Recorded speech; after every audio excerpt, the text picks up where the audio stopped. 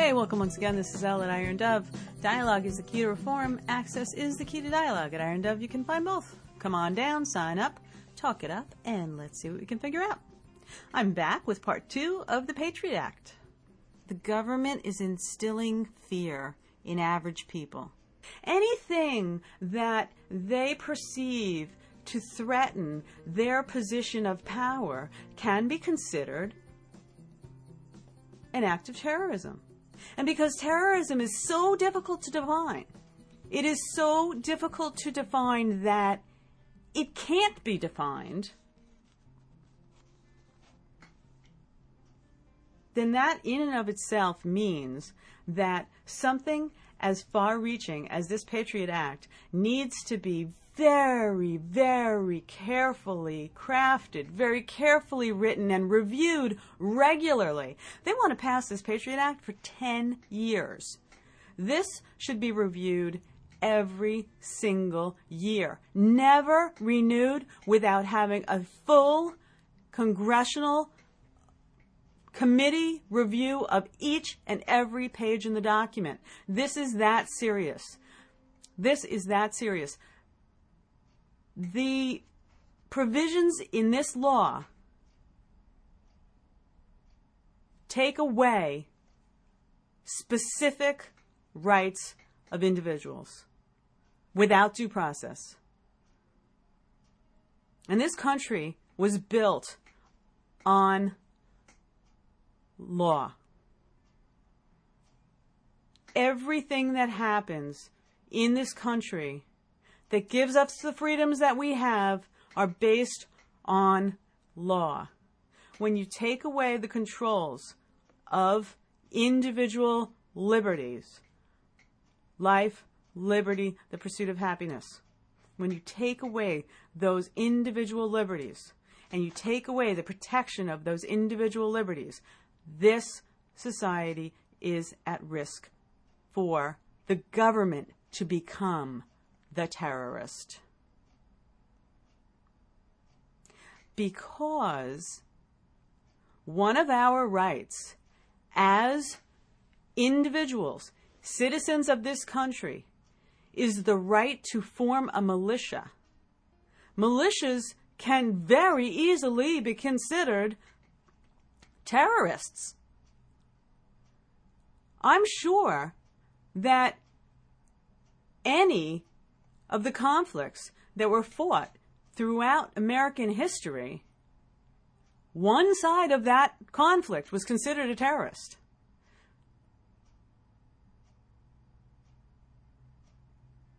Think about that.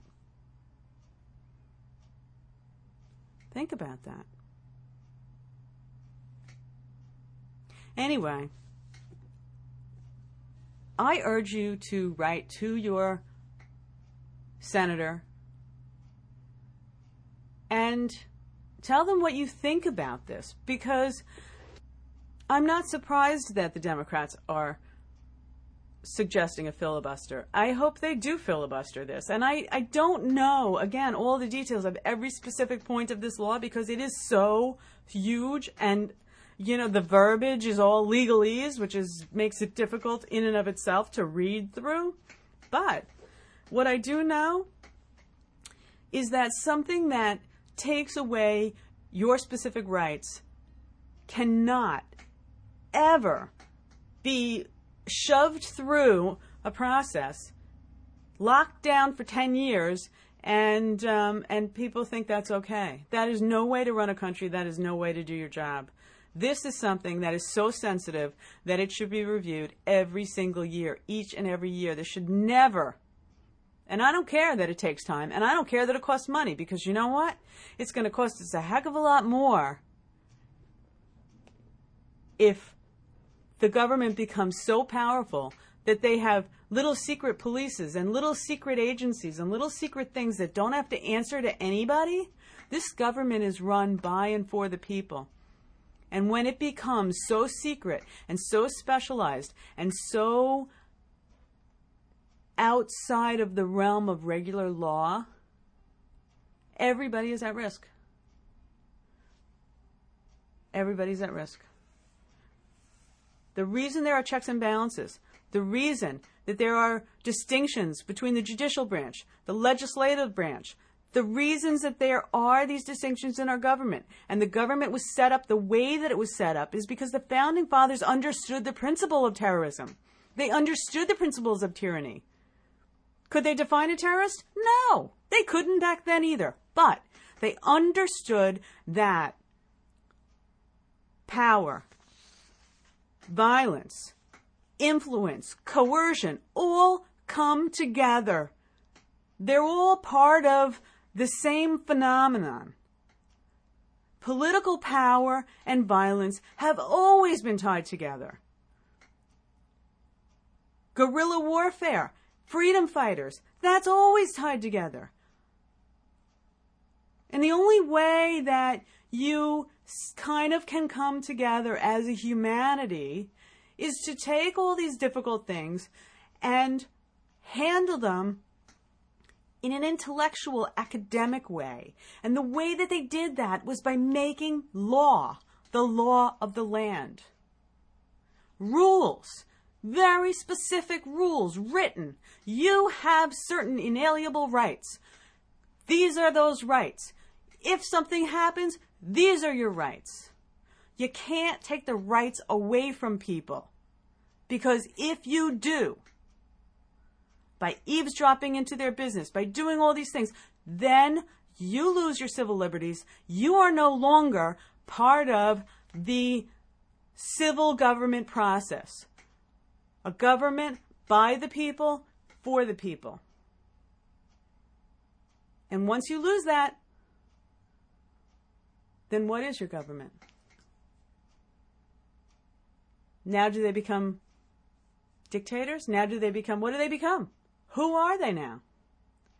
Are they actually elected? Are they elected by you? You know, there's a lot of questions here. There are a lot of questions here. There is a price for freedom. That price is that some people don't make it to the next day. That's just life. I don't know what the answer is.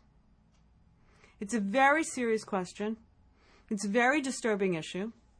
And it's something that I think about constantly because, you know what, I have kids and I think about what's their future going to be like. What is their future going to be like when they have to worry about every email they write, every phone call they make, every purchase they make, thinking that Big Brother's always watching. Big Brother probably is always watching. Everything you buy in the grocery store is tracked. Everything you buy in the pharmacy is tracked.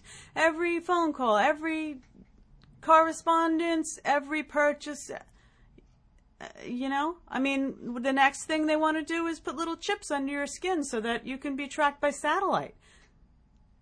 When is enough enough? When is the price for freedom too high so that you end up losing your freedom? There is an inherent risk to freedom.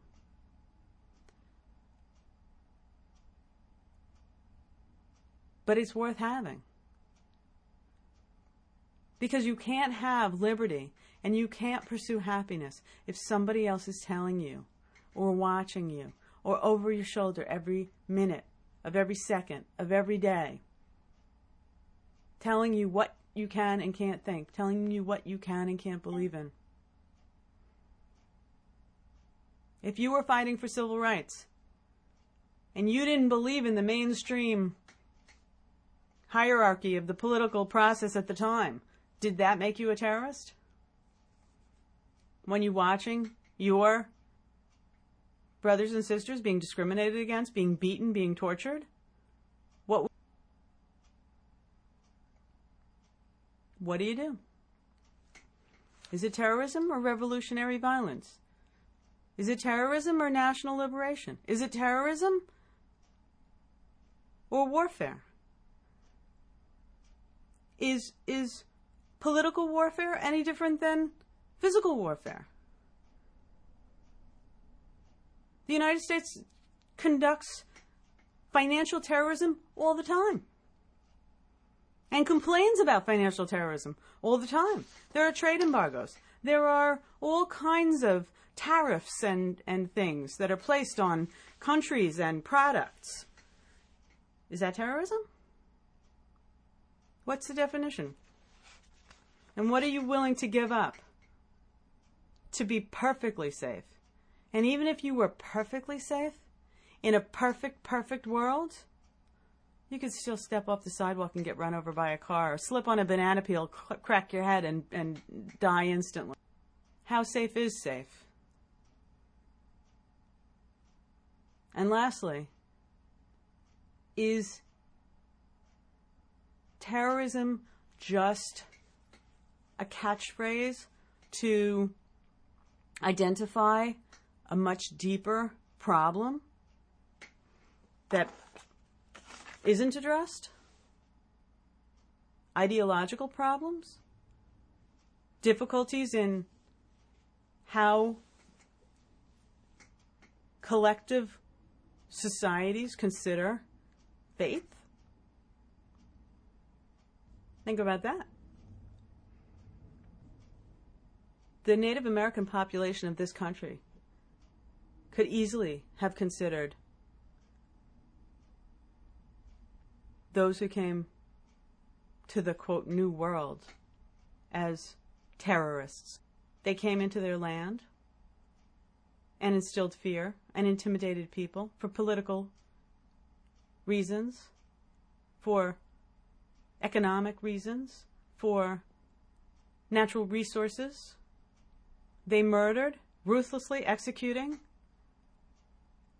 to grow their new country. You know, it's tough. It's really tough. I don't know the answer. I don't know the answer, but it certainly begs some questions. And there is just no way, in my opinion, that something this difficult, this far-reaching, this undefinable should ever be put into law for a period of 10 years without review. Or 4 years without review, which is now the next lower amount of time that's possibly agreed upon. And I think that, you know, this should be reviewed at the minimum once a year. And if that means that it takes a week or 2 or 3 every year to review this, it is that important, in my opinion. Just to give you an idea, Section 103, increased funding for the Technical Support Center at the Federal Bureau of Investigations. There are authorized to be appropriated for the Technical Support Center established in Section 811 of the Anti-Terrorism and Effective Death Penalty Act of 1996, Public Law Number 104-132, to help meet the demands for activities to combat terrorism and support and enhance the technical support and technical operations of the FBI. $200 million for each of the fiscal years 2002, 2003, and 2004. That would be $600 million in a 3-year period from 2002 to 2004. That is a lot of money. By secret courts, secret committees, secret groups, running secret projects, with secret funds, answering to one official, or maybe to no officials, because they're so secret that it's on a need-to-know basis and you don't need to know. Are these people elected or appointed? And by whom? We're not talking about 20 or 30 bucks here. We're talking about millions and millions of dollars. These are heavily funded groups of people who are tapping your phones, looking at your emails. And maybe they're not looking at you. Or maybe they are. Maybe you're just a feminist who thinks that women need to have more rights. Maybe that threatens their political machine. Maybe you're just a naturalist who opposes drilling in Alaska. Or maybe that threatens their political machine. If something threatens the political machine that's in power, does that make the threat a terrorist? It's such a difficult question. It's such a difficult question. And the answer is only, who's flying the spaceship? If we, the people, are the government of this land, and democracy is healthy and thriving and growing, then this has to be part of a democratic process. And the democratic process has to have due process. Once the civil liberties are taken away, once we no longer have the rights that are in place in our Constitution, there's a problem. A very serious problem. And we risk losing our freedom to be safer? From whom? Something to think about. Take a look at some history. Look up McCarthyism. This is, history repeating itself in a way. Knee-jerk reactions. They're never good. They happen, but they're never good. Now we've had time. We no longer need the knee-jerk reaction response. We need some serious intellectual power here. We need to look at the situation with a clear head and decide how much we're willing to give up for our freedom and what this country is all about. So tell me what you think. Come on down, sign up, talk it up. This is a very important issue, and I would really love to know what you think. Till tomorrow, this is Elle at Iron Dove, signing out.